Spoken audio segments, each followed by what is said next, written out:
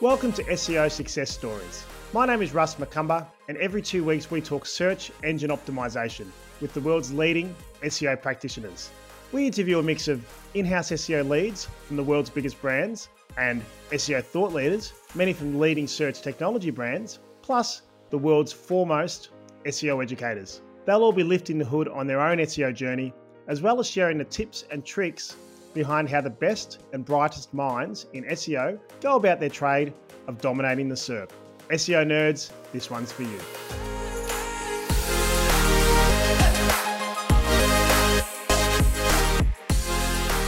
Welcome to SEO Success Stories. We are here for another conversation with a really well-known and very, very clever SEO. I've got Brennan Bliss from Propellic. G'day, Brennan. How are you? Hey, how's it going? Going really well. I'm going to come at you in a moment with a big question, but before I do, I know there's the opener that says all this stuff, but we do this every 2 weeks. We've got the world's leading SEO minds, educators, people from big brands. Now, Brennan, I actually know through Austin and just, through the local business community here, and I've been so keen to pick his brain on his journey because it is quite different to many of the other people I've had on this show. Before we get there, though, Brennan, I've got to ask you one question that I ask every SEO that comes on this show. Tell me, what do you feel is the number one biggest challenge facing SEOs in 2020, let's say 2023? I would say the biggest challenge it's not new. It's the lack of transparency and all of the best practice decision making that everybody's doing, even though there's algorithm updates every 3 months and smaller ones every day. We're still using the same best practices as we were using 6 years ago. It blows my mind. That's interesting. I mean, that comes back to even just like the term best practice, like what everyone else is doing, as opposed to innovation and thinking ahead. Exactly. Yeah. One of our core values is lead the pack. And when I think about leading the pack, it's a concept of how can we make decisions differently? How can we use data to make decisions and check what's working today versus using that list that we're getting from Search Engine Journal that was written in 2019 or 2018 when there was a completely different search landscape. And they've just updated a couple of words on it to just give it a little refresh. Yeah, but it's the same. They update the year. Yeah, awesome. All right, Brennan. So we're going to talk today about your journey. You've been a US search winner. You guys just won another one. Is that right? Yeah, we won another 2 weeks ago. Yep. Yeah. Excellent. Good job. Won one yourself as well. You've got a framework, the Organic Visibility Framework I want to get into. Your agency has gone through some changes as well. But I'd love to sort of start back at the very start, because I know you started this young. Not that you're, that long in the tooth right now, but, how did you first get into marketing? Can you talk about your first sort of foray into marketing? What a weird story. Okay. So 13 years old, sitting in the back of a middle school classroom, trying to figure out how to make money. Also, add to this, I didn't have a social life. I didn't have many friends. I was bullied a lot growing up, but I did have a mother that had a speech pathology business, and I got her to pay me $1,300 to build a website for it. And that was the least dollars per hour I have ever made in my life, but the most rewarding, because I went and spent the entire summer building a website. And then I was hooked. I said, I want to build more websites. So I started going and soliciting the parents of students that went to the school that I went to, who owned businesses. And I did websites for them, but then I ran out of them and I had to get clients somehow. So I taught myself SEO. And that was really the beginning of it, when I taught myself SEO to get more web design clients. Because who started calling? Companies like Cisco, companies like the college football playoffs. There was nobody who knew. I was 16 years old at the time. And we signed contracts for websites. And then I said, wow, this SEO thing is super powerful. We're going to start doing this. And we started doing that. And I hired my first employee at 17 years old. That was now 7 years ago. So with the SEO stuff, that's interesting that you literally just started doing the SEO to sell more websites. So that was your passion originally, the website design? Yeah. Well, it was just what made sense. It was the only thing. I mean, I was just filling my time. I could have been not paid for it and still done it. It was just, and I wasn't a genius programmer or anything. I was a drag and drop, make it pretty. Goodness gracious, the number of plugins that I put on those websites makes me lose sleep at night. But yeah, that was about it. All right. So you've done the website thing, SEO to bring on more website clients. That's going well. Actually, I'm curious about some of the clients you've worked with, so we'll get to that. But what I'm more curious about is what was it about SEO that you went, actually, I don't mind this? From a business standpoint, the recurring revenue model was nice. But from the impact standpoint, a website It's all about what you feel. It's about, does it look good? I mean, obviously, the more sophisticated you get, the more it becomes about data. But the websites I was doing, it was about, oh, I don't feel like I like this. I don't feel like this is right. With SEO, it's, are you generating money from the work that you're doing? And you can prove value so easily. Not as easily as paid ads, because that's one click turning into one conversion. But this is, you look at a traffic graph that's gone from 20,000 to 400, 500,000 a month in 2.5 years, which we've done with one of our clients, Thrifty Traveler. And it's compelling and it justifies the work. I mean, we've gotten to see their team triple in size as a result of the work that we've done, which is super exciting. Yeah, that's really cool. So then in terms of like putting your own stamp on what you do SEO wise, I want to get into like your framework and bits and pieces there. But you've made a shift. So the agency's changed name, and I know, really, really focused on the travel space now. Mm-hmm. How did that come about? Were you already doing work in that space and you thought, okay, well, we know this space really well? Yeah, I'd like to say it was the most practical decision I've ever made, but it was absolutely not. I love travel. I love the idea that there's this sector of the market that allows you to change people's lives and give them the opportunity to think more worldly and diverse views, and that's travel. We had one client in travel when we made this decision. 15% of our revenue. Scariest decision I made in my life. Going from SEO for everybody to SEO for travel and tourism.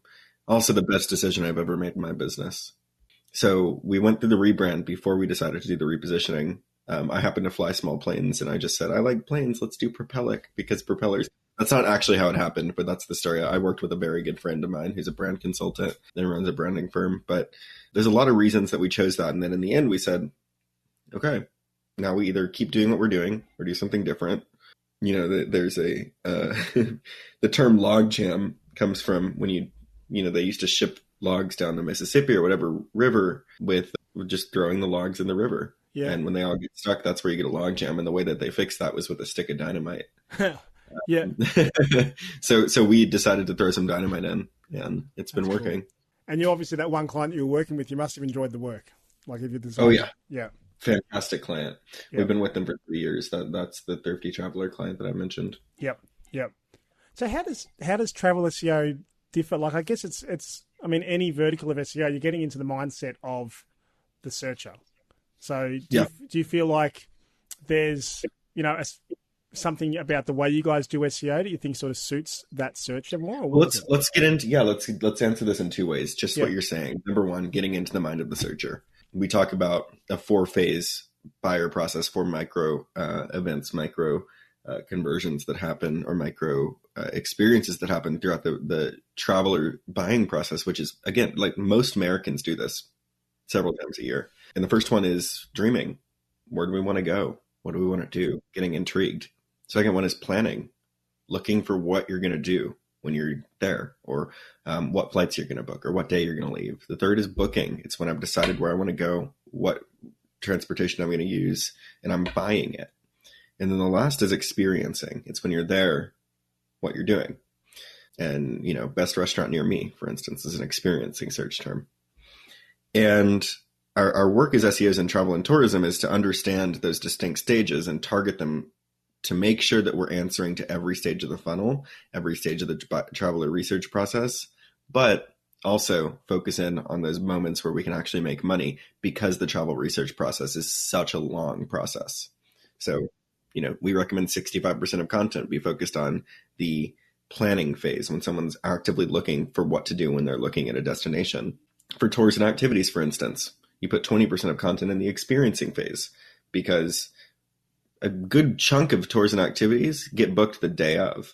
Because it's funny, people will plan their trip a year in advance and not book what they're actually going to do when they're there until the day before or 2 days before. Yeah. It's hilarious. So that's one thing. The other is understanding the players. So if you're in, software, that there's G2, there's softwareadvice.com.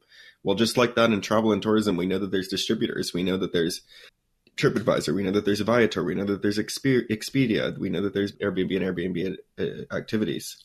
And with that knowledge, we know that SEO has to be more profitable than the 15% we'd be paying them to get those bookings. Because if we can do SEO at 14% the cost, we're making 1% additional margin. So there's a lot of conceptual things that really help with understanding and being in travel for travel businesses. For sure. That's so interesting. I'd love to just touch on that for a moment in terms of like just the competitive landscape that they're in. All those giants that you've just mentioned, right? A client's coming to you wanting to outrank them for like unrealistic terms. How much of it is education? How much of it is you finding opportunities in a search landscape that are achievable versus, versus finding that with the client? I'm curious, like how that conversation goes. We found a fairly sophisticated segment of the market, which is distributors, people who sell other people's travel inventory. So think Viator, for instance. We don't work with them. That's a tier one. We work with some that are climbing up there, but not there. Those companies, they're just marketing agencies. They don't do any operations. I mean, they obviously have operations, but they're not operating tours. They're not operating hotels. Their goal is to sell other inventory, right? So take our, I was about to mention the name, but realized that the rest of the story would probably be not preferred by the client for me to share it. So I'm not going to mention the name, and then I'll tell the story because that's more meaningful than telling you the client. But we work with a company that spends $5 million a month on paid advertising for very, very bottom of the funnel keywords for hotel bookings. And that company has no brand because all they're doing is someone searching for the Marriott Midtown Atlanta, for instance, targeting that term with paid, getting a commission, getting a little spread on it. They know, and they're sophisticated from an SEO standpoint, right?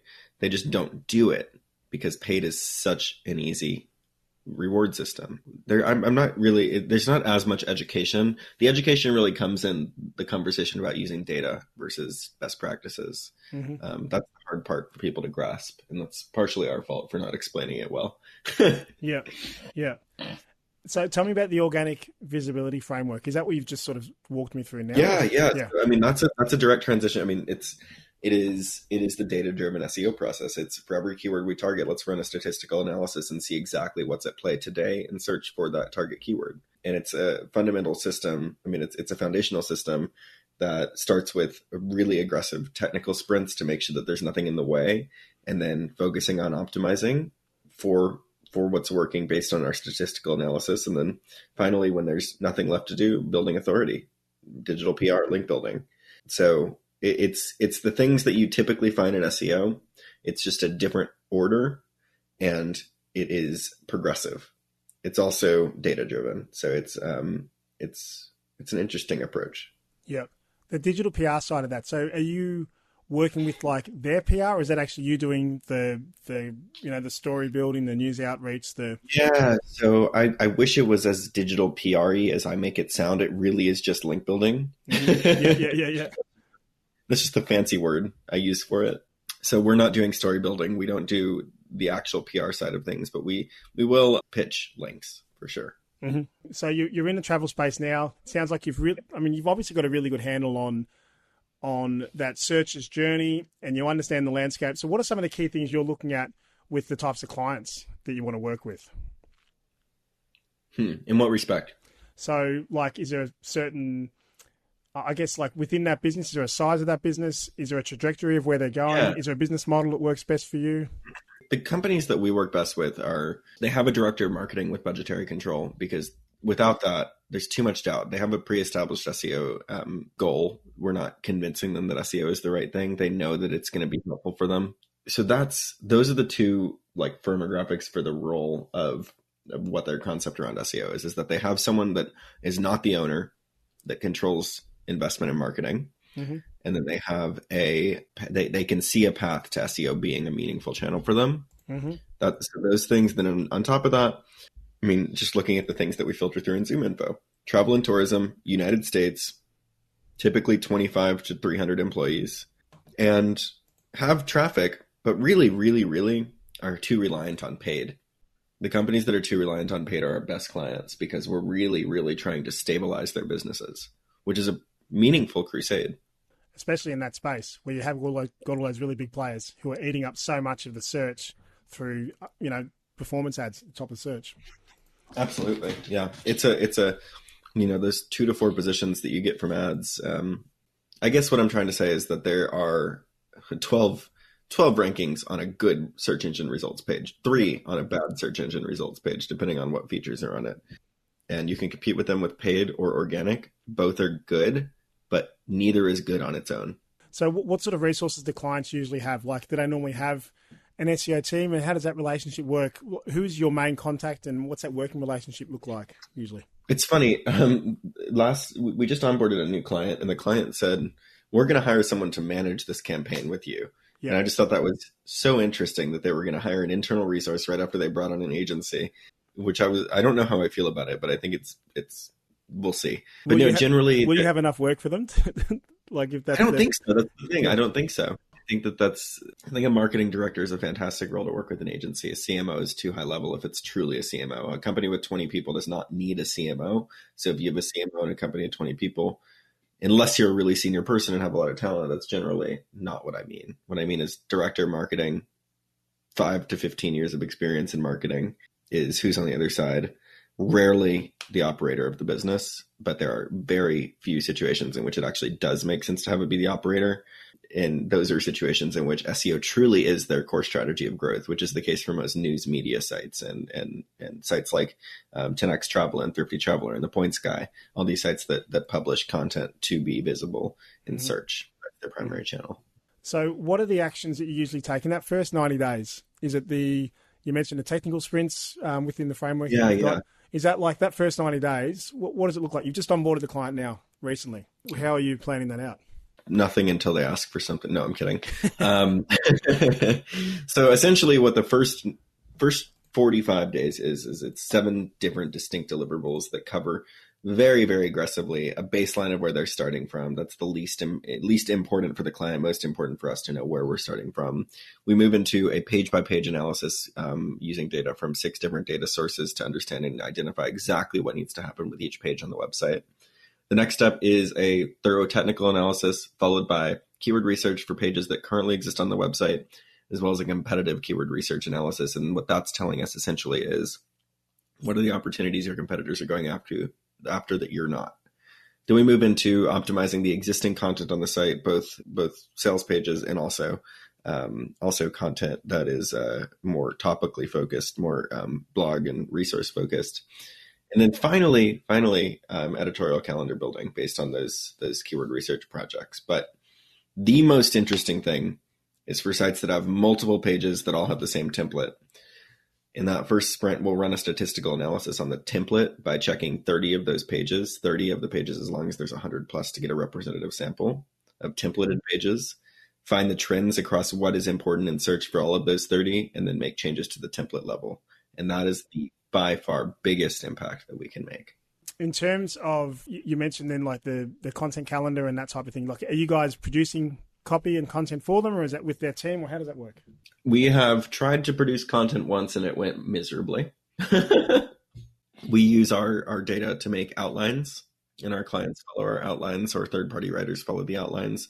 Generally, what we found is that when you put SEO and content together, the content style speaks louder than the SEO quality of the content, and you get people that are dissatisfied with it. It's just like web design. You get people that are dissatisfied with the feel, but they're not really looking at what's underlying it. And I just wanted to separate that, so we don't do content. That's interesting. I guess what you like, the common theme here is that sort of the creative element where there's like a discretionary, feel to it, as opposed to, here is what is best going to populate these pages. Here's the keywords, here's the length, etc. You go do that, and then have someone else. From your perspective too, it makes for a much more efficient relationship with the client. And then if they're not happy with their writer, they don't have to choose another agency to do their SEO. They just choose another writer. Interesting. So talk to me about the planning process with clients. Like, are you, what sort of forecasting? I always find it interesting, the different types of forecasting. I remember I had Eli Schwartz on, and g'day Eli if you're listening, and he is a big proponent of, what does he call it? Top down rather than bottom up. So he looks at like total addressable market, and then he starts there with that number, and then he looks at who's currently there, and then he basically tries to carve out, okay, well, I reckon we can get 10% of that total addressable market within the next... he doesn't even necessarily put a time frame on it. Like, he thinks, if I'm reading between the lines, it's like, if SEO is a race to page 1 or to position 1, why do you ever stop? You know what I mean? So his forecasting is more about, okay, if the size of that total addressable market changes, okay, cool, then the goal changes. But otherwise, it really is just an ongoing thing. And so, but then you've got forecasters who are very much, okay, well, these keywords, this much volume, this percentage of that volume, and then you're literally tallying it all up and you're coming back with a number. Yeah, So, I literally did that today. Yeah. Okay. So we're in the second camp. I look at the actual keywords. I look at their clickstream data search volume, which is just an estimate, but it still is representative.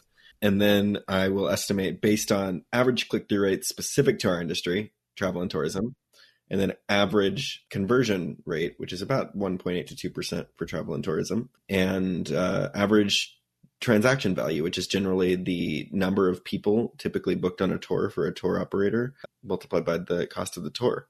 And then alternatively, if it's a hotel, for instance, I look at their average daily rate, or if it's an airline, I look at their average booking price. There's all different terms, but it's a factor of let's get the total of all of the marketable keywords, assign estimated conversion rates to them based on their intent, multiply that by the click-through rate for those individual keywords, and then by the revenue estimate for that keyword. Cool. And then total it all up. So you're very much coming at it you're an entrepreneur. You're like business first. And it's like, okay, if I'm selling to me, tell me what it's going to cost me and what I can, what the data says I should expect to get back. Today I talked to somebody and I was like, you can only make $20,000 a year in top line from this, and you're only generating a 10% margin. That's $2,200. How much are you willing to pay for that? Yeah. And he said 1,000, and I said, I think that's too much. Yeah.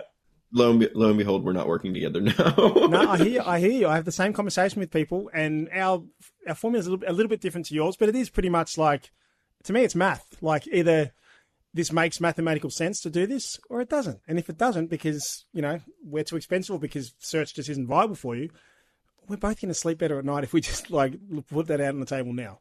So yeah, I mean, I think it's a volume compared to average transaction value conversation. So if you have 10 searches a month for something that costs $20, don't even touch it. If you've got 5,000 searches a month for something that costs $20, consider it. If you've got 50,000, it's probably worth it.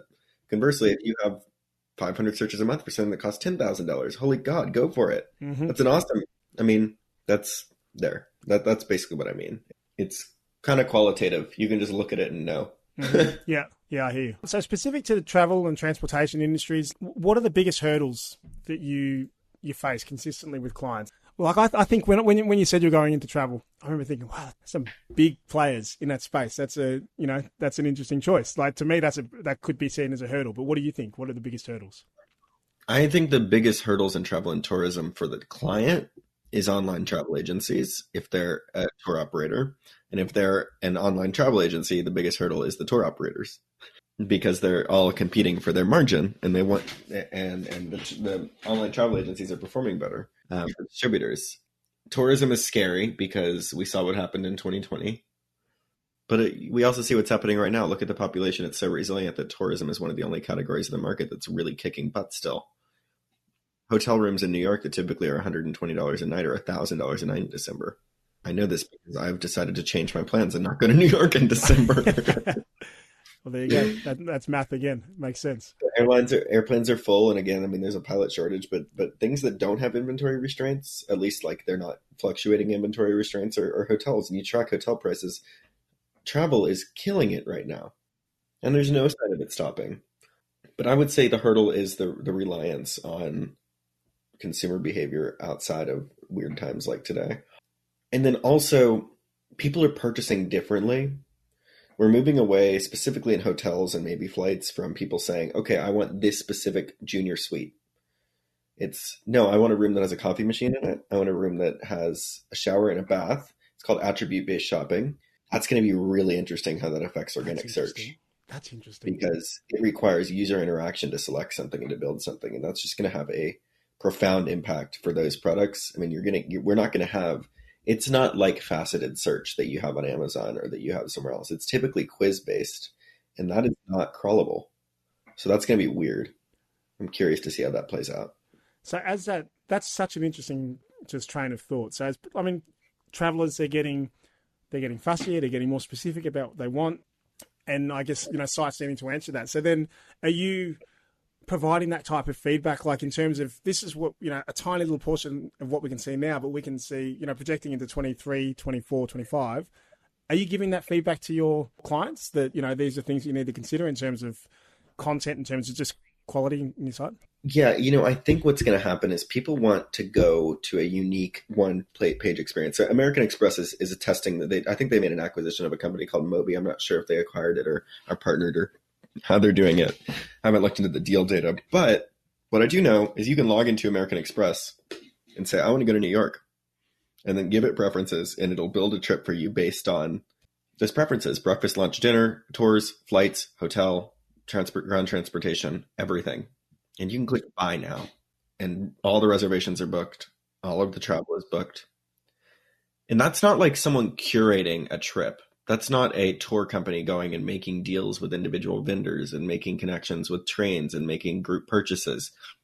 This is just happening direct with no meaningfully large margins. There may be a 7% margin or a 10% margin on those bookings. And what that's taking out is the content. It's taking out the research process. And that's one of the concerns I have, is that if travel goes down that route entirely and people are just booking within platforms, and you just do hotels, you just do airlines, or you just do tours and activities, or a specific tour and activity, that might not put you in a great place from a search standpoint. I don't think I answered your question, but I answered a different question you may have asked. I don't know. It was just interesting nonetheless. Honestly, I was just thinking about how, as a marketer, you're always going to do just a much better, more thorough, deeper job with something that you're passionate about, to the point where when you're working on a product that you're not passionate about. I've spoken to, like my favorite copywriter back in Australia. He used to write the driest, like he used to work on all of our technical campaigns, and it was some of it was just incredibly dry. He'd have to read through, medical journals and legislation and stuff. And I'd be like, hey, Chris, how do you write such interesting long form content on such boring stuff? And he was like, I literally just have to fool myself into thinking that I'm passionate about it. I just read so much that I think I know more than anyone about this, and it actually becomes kind of interesting. But my mind is there anyway, because I obviously like travel is something you're quite passionate about, and something which, you live and breathe. So that can only be a positive for campaigns and for understanding where the landscape's going. Yeah, 100%. Just one sort of little tactical question I always like to ask, and then I'll get into my Vox Pop. But in terms of the non-obvious software tools, so I'm not talking Screaming Frog or SEMrush or Ahrefs or anything like that, but are there any non-obvious tools that you or your team like to use, like a plugin? Yeah. Or something? Yeah. There's a tool called Correlate Anything. And essentially what it does is you can look at position 1, position 2, position 3 on an x-axis, and on a y-axis put any factor. So how many times does X or Y, we were trying to figure out if there's a statistical correlation between having a product URL, like /product/product name for a deliverable we're doing today. And we wanted to see if having that in the URL impacts rankings. And we scrape the top 100 rankings and then select the ones that have /P or /product or /store in them, and then check those as true and check the ones that don't as false, and run the algorithm, and we can see if there's a statistical correlation between having product in the URL and ranking. How interesting. Super nutty. Another one is called Page Optimizer Pro, which just brings some data into content writing. Disclaimer, I know the owner of that software personally. Yeah. No, I do not get any payback from it. as much business as I send that way. And then Pitchbox for link building. That first one you mentioned, I reckon there's quite a few Shopify people who are like cringing right now. Please don't let that correlation be. Yeah, here's the weird thing. We did it on a Shopify site yesterday, and that there is not a correlation, yet my SEO strategist still is recommending it with that caveat that there's no correlation. So it's anecdotal. It's like more of a, this feels right, but we can't prove it conversation to the client. So proceed with caution. I'm going to fire off now with a quick Vox Pop. I'll throw a question at you. We're going to have some funny music going over the background. You just need to come up with the first thing that pops into your mind. You can give a little explainer if you like, but we tend to move through them pretty quick. Cool. All right, ready, set? Which previous Google algorithm change still keeps you up at night? The next one. That's good. Gun to your head. Which do you prefer, content or links? Content. Hard content. What's the most effective link building technique that you've used? Good content. Yeah, that makes sense. Is the skyscraper technique still relevant today? If it's good content, yes. If it's serving a purpose and it is not like, don't write a long post to write a long post. If it's like, what is the weather in Nashville? Don't write a 4,000 word post. Nobody wants that. I think if it's good content, it's good content. If people are still asking it, if there's still a query out there, and you can provide a better answer. Anyway, what do you love most about SEO? Oh, I love that we can impact so many different businesses. I mean, like you can choose your segment of the market and say, just like you do with e-commerce or and retail and the work that you do, it's like, this is who I want to help, and it's applicable across it. So if someone comes from a different market and looks for help, you can say, yeah, this is kind of, you do X, Y, and Z, but it is something that feels good, is good, and we can get paid for. How do you apply SEO principles to your daily life? Quality. Got it, quality, not quantity. I guess that comes in friends, relationships, experiences, money, everything. Quality, not quantity. Work from home life or office life or hybrid life? What's your choice? Yeah, I hate it all. There's drawbacks to all of them. I personally love being around people, but also I need to be alone to do work. Mm-hmm. So what I've found is best is if I can go to a room that's empty, that's not in my house. Okay. SEMrush or Ahrefs? Ahrefs. Last one, agency or in-house or combo? What do you reckon is the winner there? The magic that comes from when you connect the two together is powerful. When they trust each other and they're facilitating and helping each other grow, that's the most powerful mix that I've seen. Outside of that, agency, because you can reach more people and have an impact on more organizations. I think also the magic of combo is you've got a team at their end, like on your, ideally if it's going well, on your team trying to push through whatever needs to get implemented, as opposed to you pushing in from the outside. It's just adding resources. Yeah, exactly. Excellent, Brendan. That was unreal. We didn't even touch on, we started at your web design agency, but you were doing online stuff before that, were you not? I did YouTube for a little while. I don't want to talk about it very much. No worries.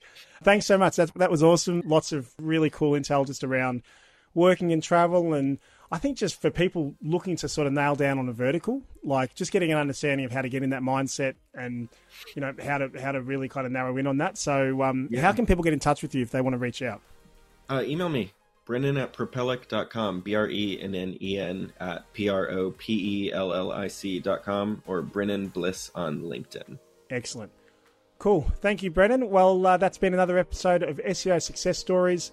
If you've enjoyed it, please jump on, write us a review, hit up Brennan, and I'll be back in 2 weeks' time for another SEO Success Stories. Thanks again, Brennan. Thanks, Russ. Appreciate it.